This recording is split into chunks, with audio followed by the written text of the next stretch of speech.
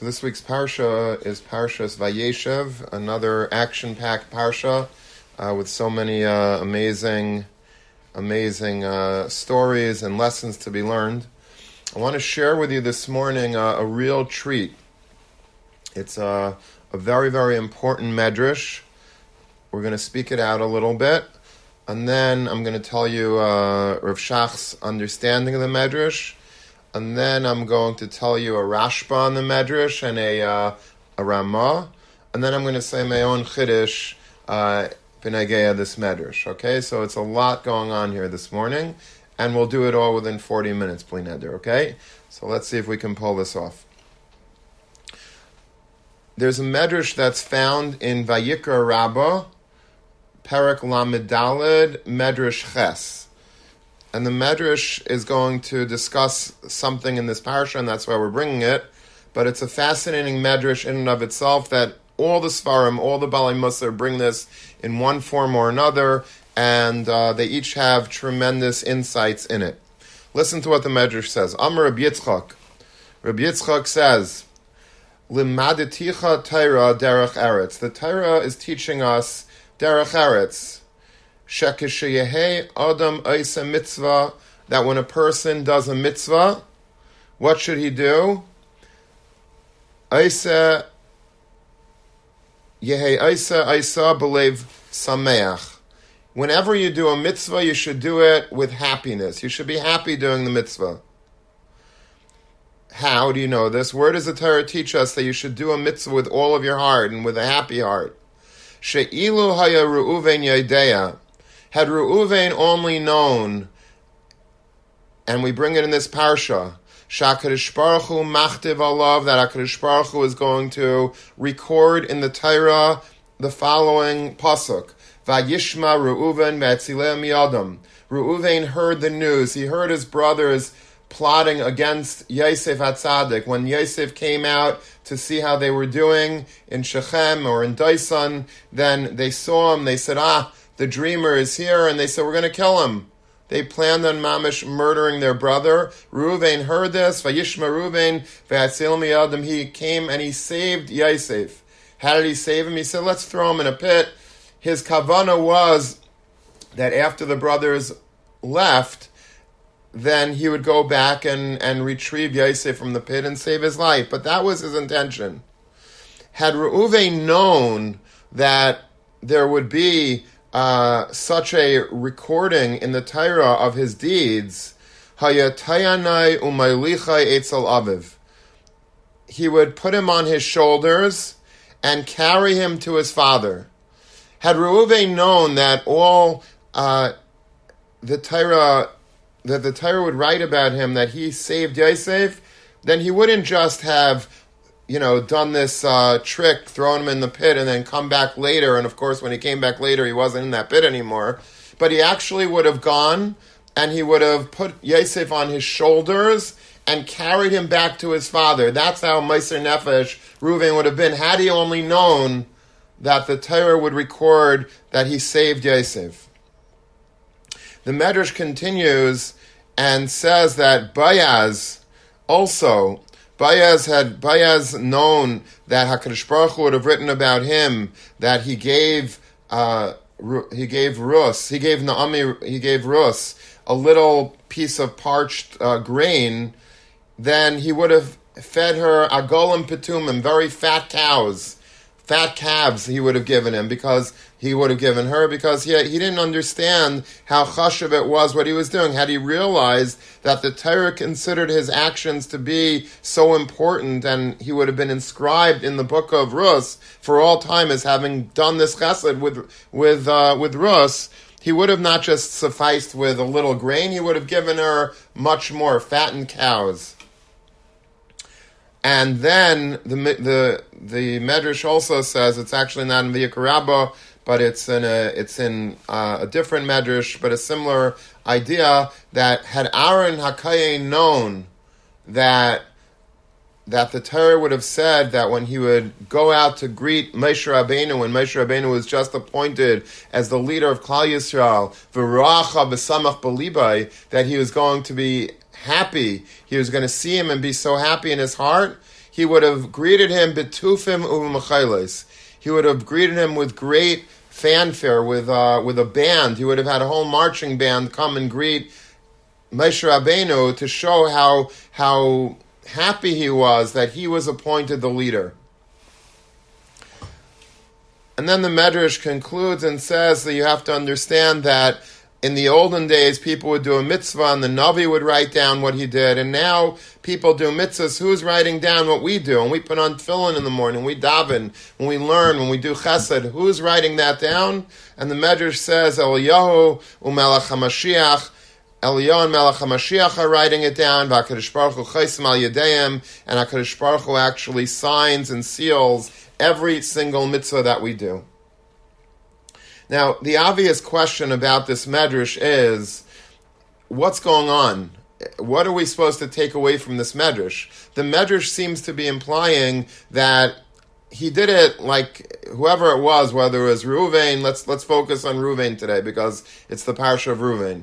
So if Reuven had known that HaKadosh Baruch Hu would have considered the act that he did to be so important that the Torah is recording that he Vayatzal Miyadam, that he saved Yosef, he would have actually gone and put him on his shoulders and carried him all the way to Yaakovino. That's how much he would. So, but he didn't know, so therefore he didn't do it.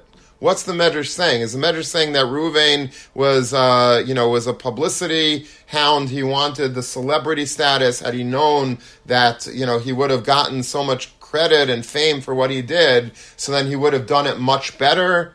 Doesn't sound like something that the Medrash would be teaching us. That's not a takeaway lesson for us. That, okay, we should only do things when the cameras are on. When the cameras are on, if you know that people are actually watching you, that's when you give a big pledge to tzedakah. That's when you sit and learn shtark. That's when you shakel with a lot of kavan. If you're home, if you're davening b'yachidus in your room, then you could just do a shvachat tefillah. But if people are giving you attention, then you have to really, do it right. Had Reuven known that the Torah is going to, he didn't realize the cameras were on. Had he known the cameras were on, then he would have mamash picked him up on his shoulders and put him and brought him back to his father. Chas v'shalom, that's not how we're to understand the Medrash. The Medrash is not to be interpreted any which way. So Rav Shach and other Balei Musar, the way they explain the Medrash is that, of course, Reuven did the mitzvah totally lishma.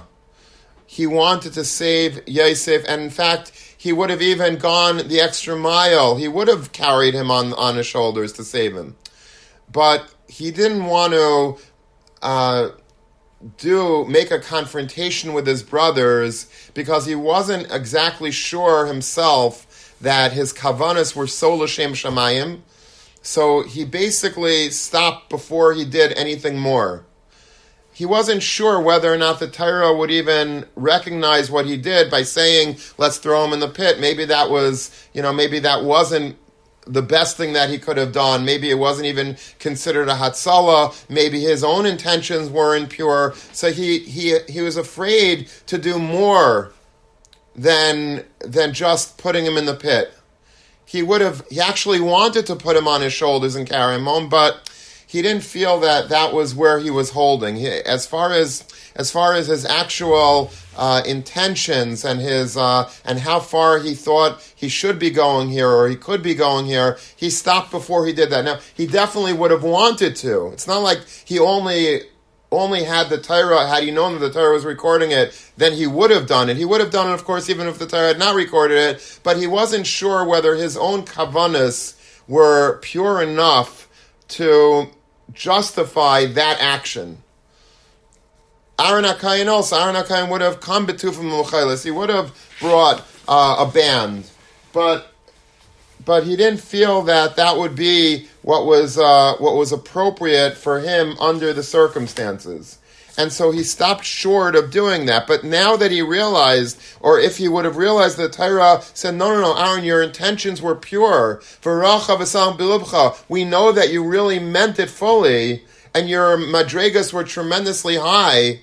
and that Reuven's madrigas were tremendously high, then he would have done even more. He just didn't trust himself. He didn't know whether he himself was holding on that madriga. You have to live within the madriga that you're holding by. If you do more than you can, then that's not appropriate for you. If I'm holding here and I'm acting here, then that's sort of not appropriate. Reuven and Aaron and Boaz were all tremendously high, but they didn't know that themselves.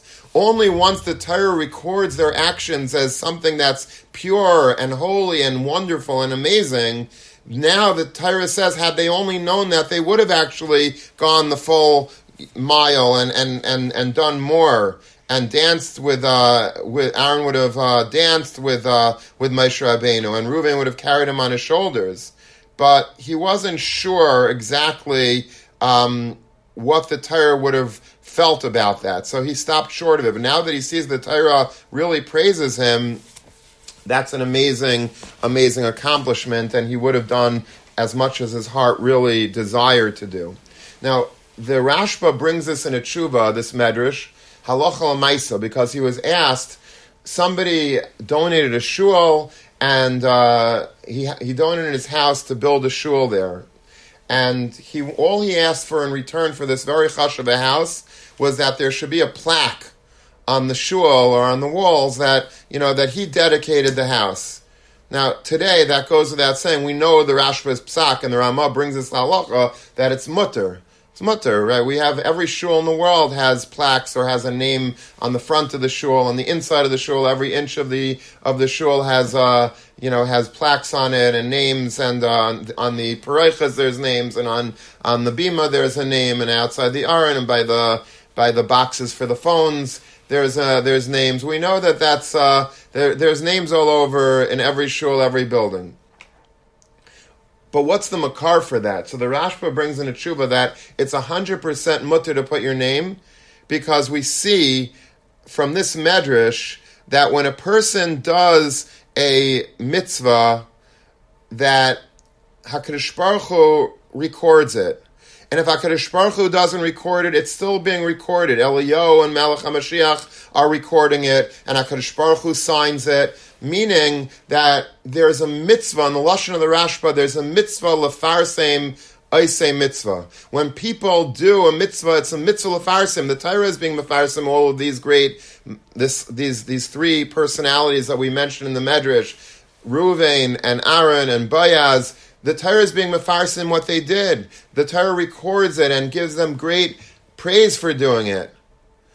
And if the Torah is doing it, says the Rashba, then we also have a mitzvah to be mefarsim. It's not something you should do. Obviously, if a person doesn't want to get the fanfare, he doesn't necessarily have to. But if he wants it, bevakasha, kol hakavod, he's entitled to it. He's entitled to getting kavod. He's entitled to being honored at a dinner. He's entitled to get a plaque or his name emblazoned on a building. If that's what he wants, the Torah does it. The Torah emblazing Reuven's name and giving him kavod is no less than a person having his name in big letters on the building. And so if that incentivizes him, then gesundheit. There's nothing wrong with it's a mitzvah to be mefarsim people that do mitzvahs. It's a mitzvah to call out if a person does a chesed, if a person does tzedakah, if a person makes a siyum. You should give him fame, give him credit. He deserves it. HaKadosh Baruch Hu is recording it, so we could also record it. This is what the Rashba says, and it's brought down l'halacha l'maisa. One thing I want to say about this medrash, if I may, is just it's a small diuk but I think it's very, very significant, and I think you'll enjoy perhaps what we're going to bring out of it.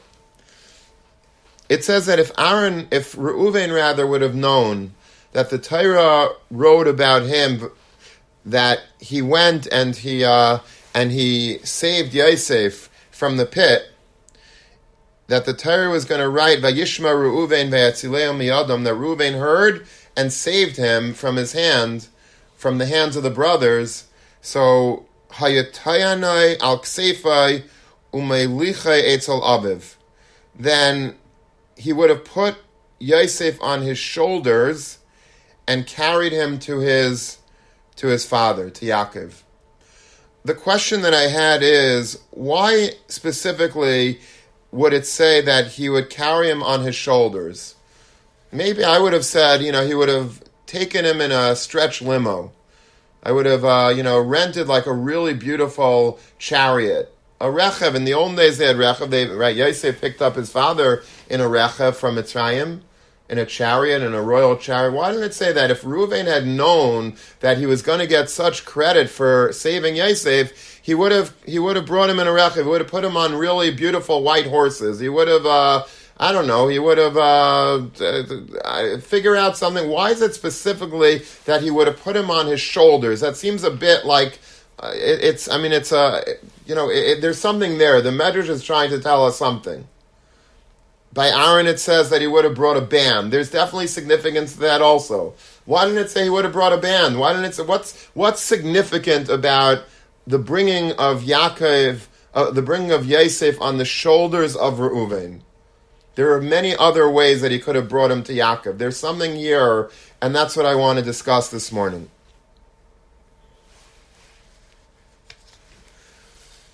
Reuven was a very, very significant player in this story. Not just because he saved Yosef, but because he had the most skin in the game not to save Yosef. Of all the brothers that didn't much like Yosef, were jealous of Yosef, had issues with Yosef, felt that Yosef was loved more than they were by their father, and that Yosef shouldn't have brought Dibarah against them. But there's one thing that Reuven had that really could have irked him about Yosef more than all the other brothers. What's that? You see, Reuven was the Bechar.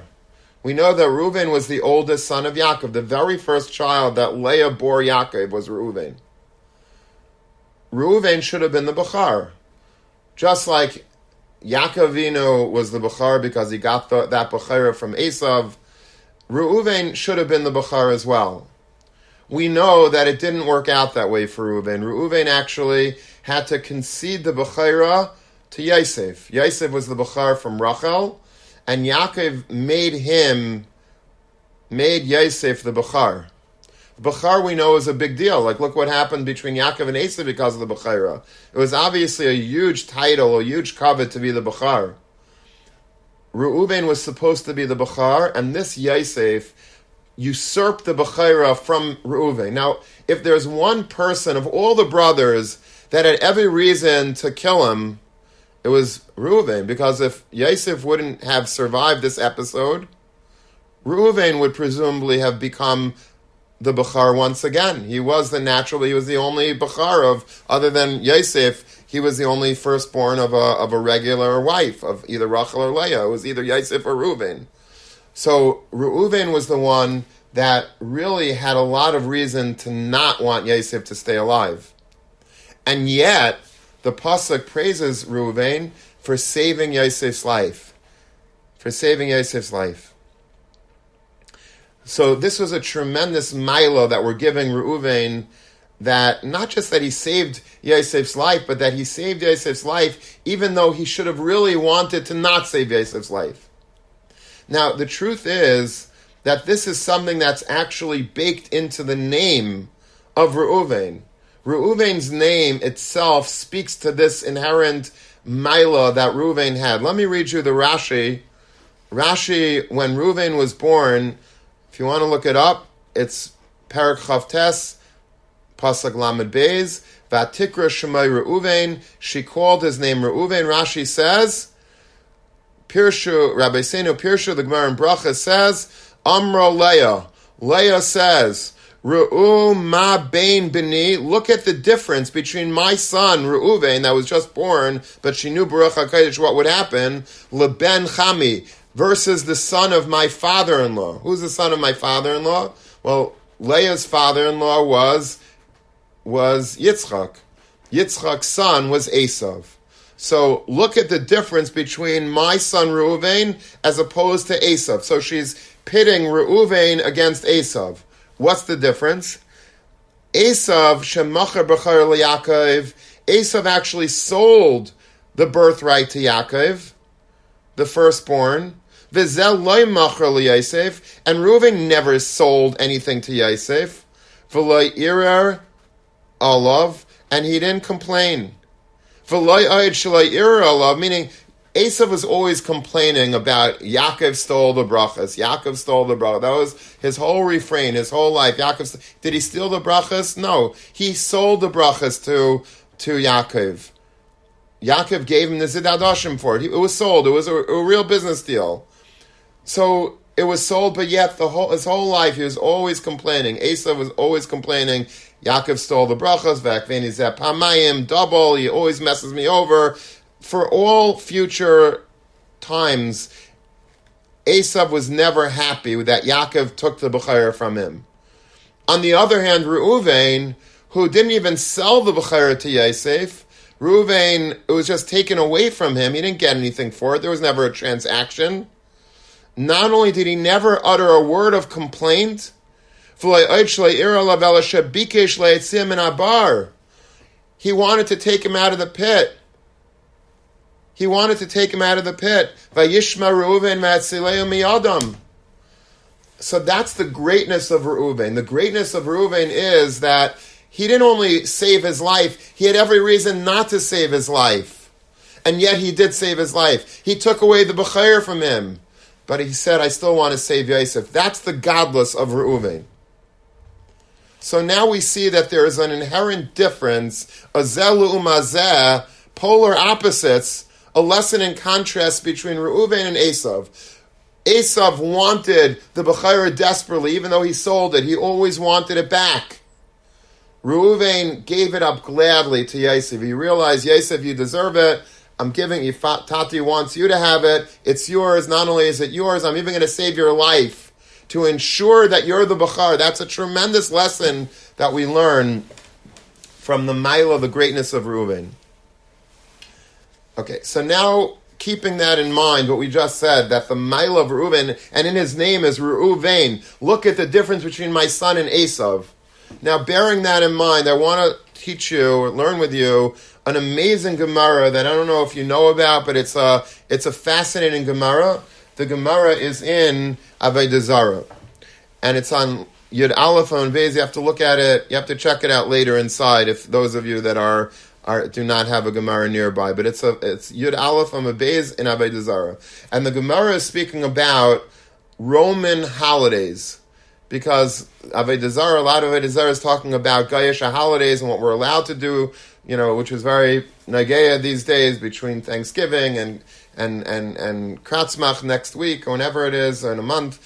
So you have to know there are certain halachas about what to do on holidays, what you could say to a guy, what you can't say to a guy, if you're allowed to sell him food so that he could eat it on his holiday or not, if you're allowed to send gifts to him. That's what the first part of Avodah Zarah is pretty much talking about. So, agav, this discussion, the Gemara surprisingly describes a pagan festival, a pagan yantiv that took place, and this is what went on. Listen to this fascinating Gemara.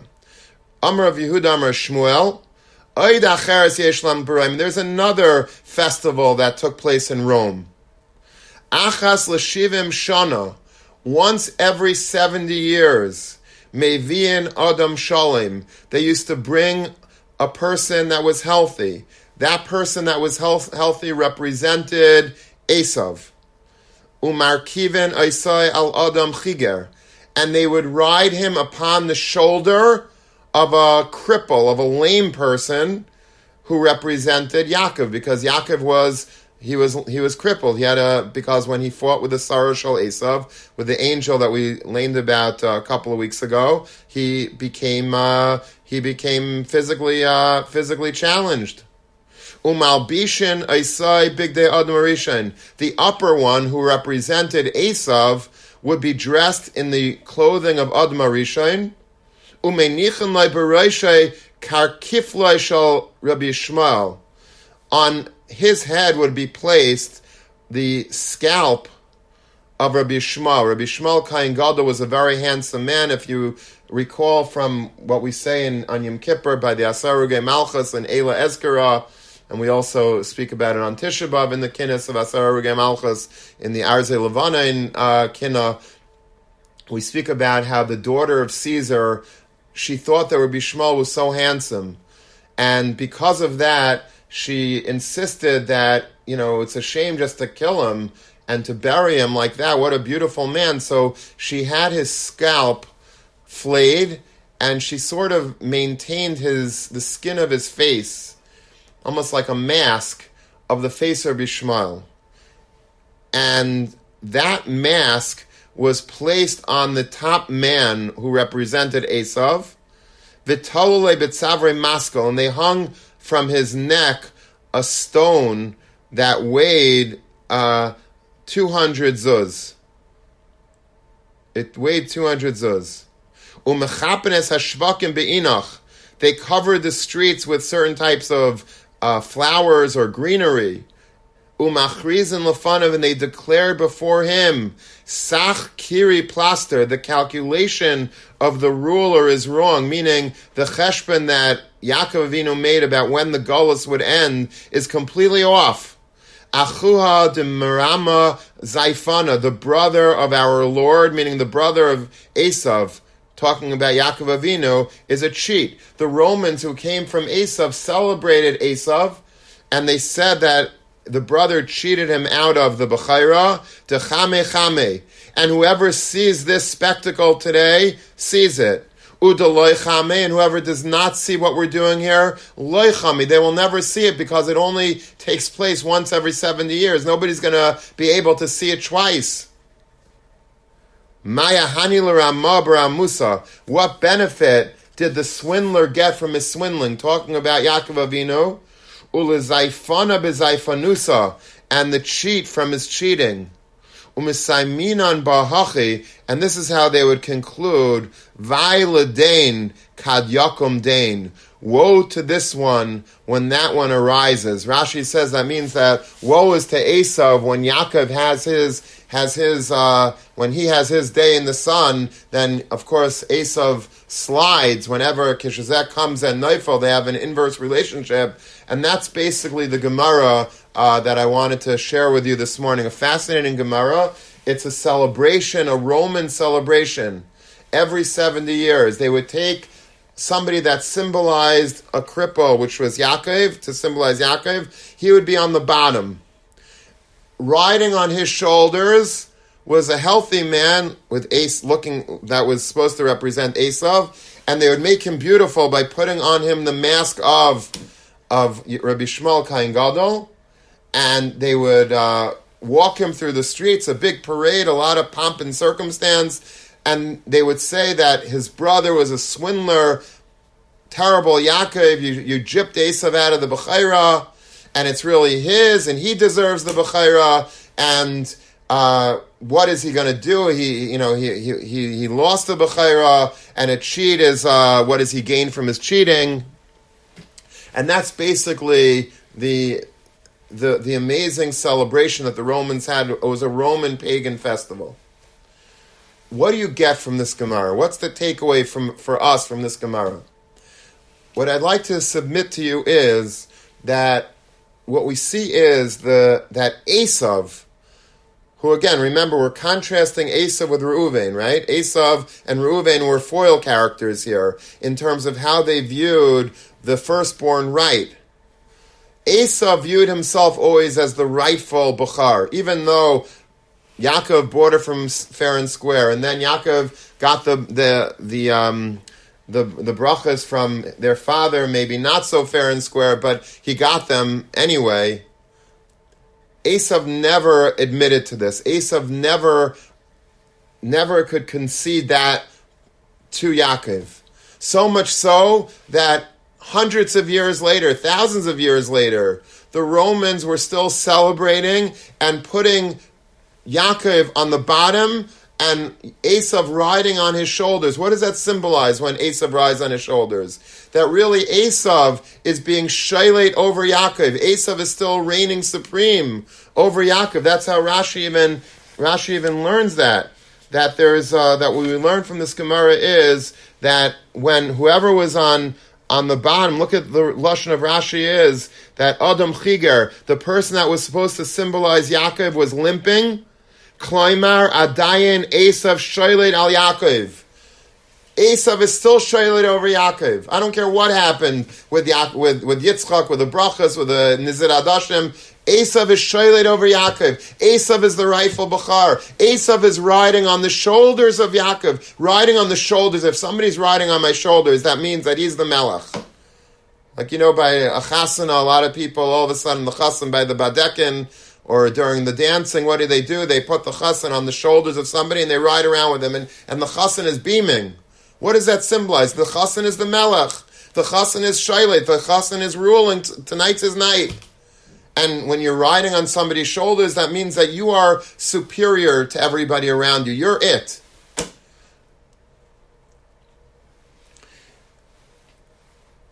If that's true, that Esav insisted that he was shoyled over Yaakov, and therefore in future generations he would be riding on the shoulders of the make-believe, Yaakov and Esav. Esav would be on the shoulders of Yaakov, as if to symbolize that I am the Bechar, says Esav.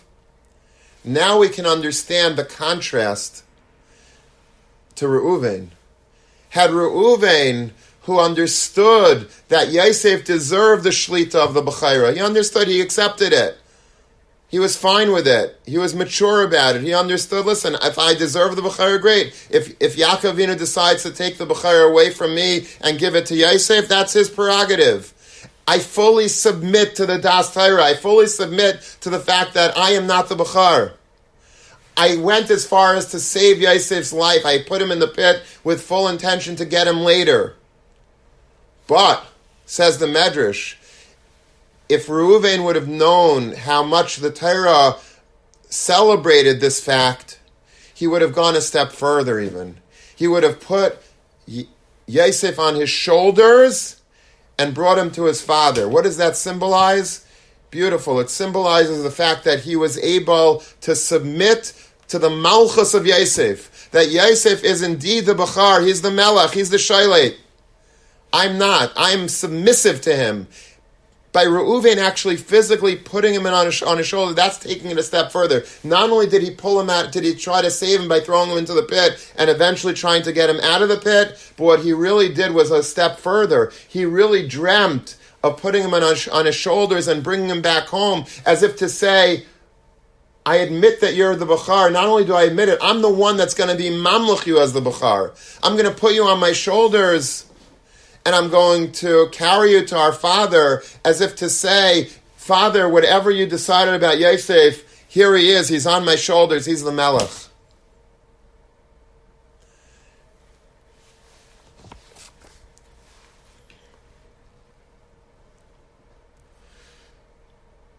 And that's the pshat in Reuven, Ru'u ma bein b'ni leben chami. The very name of Reuven speaks about this. The great contrast between the ability for Reuven to be mamlech, Yosef over him, as opposed to Esav, who was never able to concede his loss to Yaakov Avinu.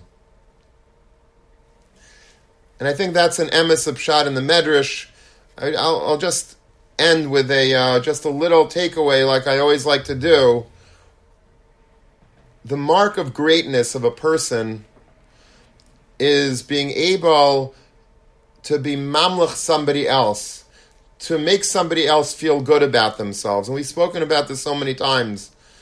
Many people think that if they compliment somebody else, if they say, wow, you're such a lamdan, that was such a great question you asked Rabbi Anshir, or you're such a masmid, or you're such a fine person, or you're so good at basketball, or you're so good in college work, or you're so you're whatever. I love your sneakers.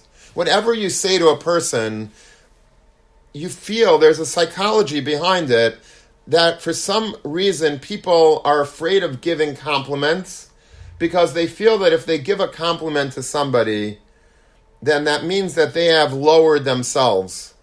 For some reason, if I tell you that, you're great in basketball, then that means maybe it means that I'm making you better than me in basketball. It means like I'm giving you more cover than I deserve, than I have. I don't want to do that. I want people to think that I'm great in basketball.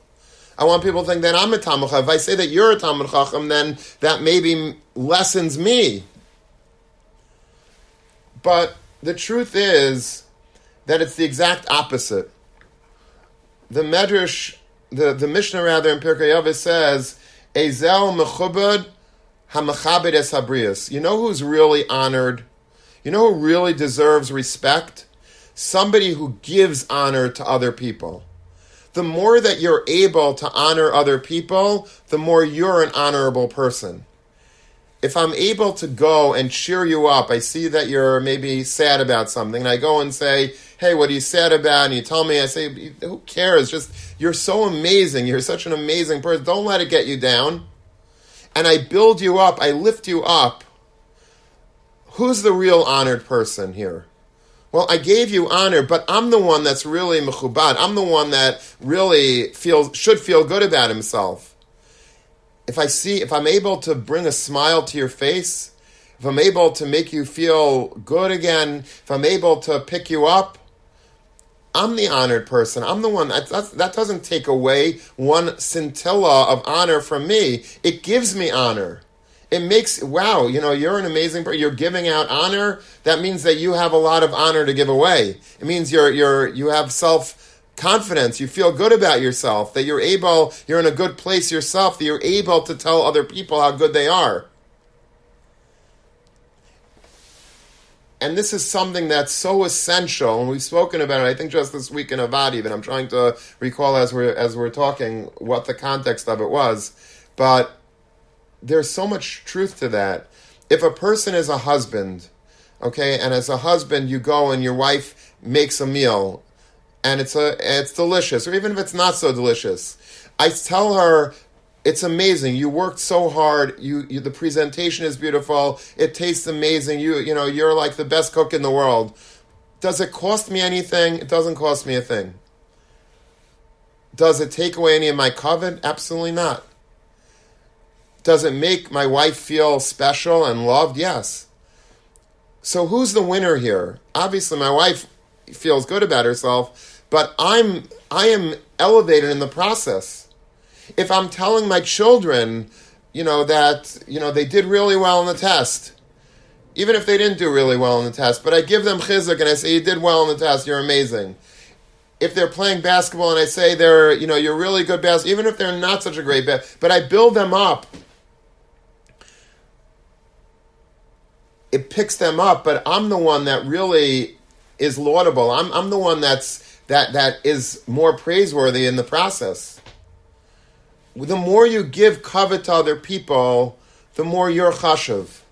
The more you're the celebrity. You're celebrated because you have the ability to give covet to other people. If you're a boss and you have people working under you and you're very stingy with compliments, guess what the employees' productivity will look like? It'll look like junk. It'll look like garbage. You know why? Because why would I want to bring my A game to work every day if my boss doesn't notice me or he doesn't care about me? So I'm working for nothing. I'm just, I don't want to go to work. But let's say I create a climate and a culture at work that people actually feel good about themselves and they feel special, they feel relevant in the big scheme of the corporate ladder, and that there's mobility here, and that there's recognition, and there's raises, and there's bonuses, and people are made to feel really good. If they work well, they're going to feel really good, and we're going to give them celebrity, we're going to praise them publicly, we're going to make them the employee of. Does that take away from the CEO? Chas v'shalom, it gives the CEO much more productivity, much more covet himself. People like him now. People want to produce for him, going to work for him. A Rebbe in Shir, if a Rebbe is able to constantly give chizuk and give compliments, it doesn't take away from the Rebbe. It builds the Rebbe. And the same thing is true for everything. We can't give 100 examples, but it applies to everything throughout life. It's a secret to life that's free, but it's the most powerful thing that we have in our arsenal. To give compliments, to build other people. There's a medrash that's brought in the Sefer Reishis Chachma. Reishis Chachma is a Musar Sefer that was one of the early Musar Svarim It's a very scary sefer, actually, because it speaks about in great detail what Gehenim looks like and Yom Hadin. It's quite frightening. Reb Chaim Kanievsky, believe it or not, says that it's a sefer you should learn with your children. Even though, it doesn't seem like such a great idea because, I think my kids would need therapy for many years if I would teach it, but maybe Reb Chaim's kids, and maybe in Bnei Brak they're able to handle it better, but it's a really, it's a very graphic sefer about Schar V'Einish, Gehenim, Kaf HaKela, all those fun things that, we don't want to know about. So, in this sefer, and I think this is the only makar for this medrash that's found in the sefer, it says that one of the first things at least, that's going to be asked of us b'yom hadin, on the Yom Hadin HaGadol, when we go up to Shamayim after 120, they're going to ask you one simple question. They're going to ask us a few questions, but one of the major questions is, Himlachta es chaveirecha benachas, which means, did you make your friend a king over you? What does that mean? Did I make him a king? Did I get a crown from the store and put it on his head? What does that mean, make him a king? It means that, were you mamluch your friend? Did you make your friend feel extra special, even though it seems to have been on your cheshbon, that you were like Reuven riding King Yosef on your shoulders? But did you do that? Were you willing to submit to other people to make them feel better? Even at the expense of maybe a personal look. Reuven had a lot of reason not to do this. Reuven had a lot of reason to be really jealous and bitter about Yosef because look what he did to him. Look what he took away from him, his bechira, his future, his destiny, his legacy. Reuven didn't see it that way. Reuven says, listen, there's a God in the world, and if Hashem wants Yosef to be the bechar, so be it. I'm fully acknowledging that, I'm conceding everything. Not only that, I'm lifting Yosef on my shoulders. I'm being mamluchim as a melech. I'm giving over to him the keys to the melucha happily. Very difficult to do. Very, very difficult to do. Reuven had that capacity to do it, and that's why the Torah praises him, gives him celebrity, gives him fame, puts a big plaque in the Torah. Every Shabbos, Parshas Vayeshev, Klal Yisrael lanes in front of the whole Klal Yisrael, this pasuk of Vayishma Reuven Me'atzilim Miyadam, that Reuven heard and he saved his life because Reuven was able to have this gevura, this great inner strength, this great self-confidence to lift up Yosef, that he wanted to lift up Yosef look at Esav. Esav is the opposite. Esav is a wild man. He just cares about his ego, and he would never ever allow Yaakov to be on his shoulders. He wants to be ridden on Yaakov's shoulders. He doesn't want Yaakov to be on. He wants to be ridden on Yaakov's shoulders. He would never put Yaakov up on his shoulders. But look at Reuven. Reuven put Yosef on his shoulders, and that's what we have to do in our lives. We have to find all the Yosefs in the world that don't have such an easy life. Yosef was amazing, but look at what he went through. Look at the suffering. Look at the jealousy that he had to endure. Look at all of the torment that his brothers put him through, putting him into a pit with snakes and scorpions, selling him down to Egypt. One thing after another thing. And Yosef, of course, at the end rose to great prominence. But Yosef was not going through easy times. Reuven recognized this. None of the other brothers did, but Reuven did. And Reuven saved his life and would have given him the glory that he deserved. And he had no problem doing that. And we also have to look for the Yosefs, all of the untapped talents out there, the people that should be having it easier, but life isn't always so easy for them. So we have to go and save those people. And there are people all around to be saved. Every single person needs to be saved in one way or another. Every person, I don't know a single person in the world that doesn't need some sort of compliment, some sort of chizuk, idud, something. Everybody needs something. Even the richest, most powerful people, sometimes they need it more than others even. And when we look at the world like that and we're able to understand the greatness of Reuven and how we could be Reuvens too, then the Torah will speak about us greatly as well. Eliyahu and Melech HaMashiach will write every single time we pick up somebody on our shoulders. HaKadosh Baruch Hu will sign and seal that. And that will be our kavod forever.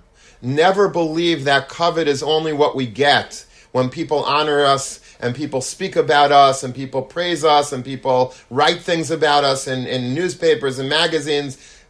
That is a form of kavod, but that's not nearly the kavod that we could get when we give kavod. The feeling that we have when we give out honor pales in comparison to any honor that I may receive from other people. When you give honor, that's the greatest form of honor that you'll ever have.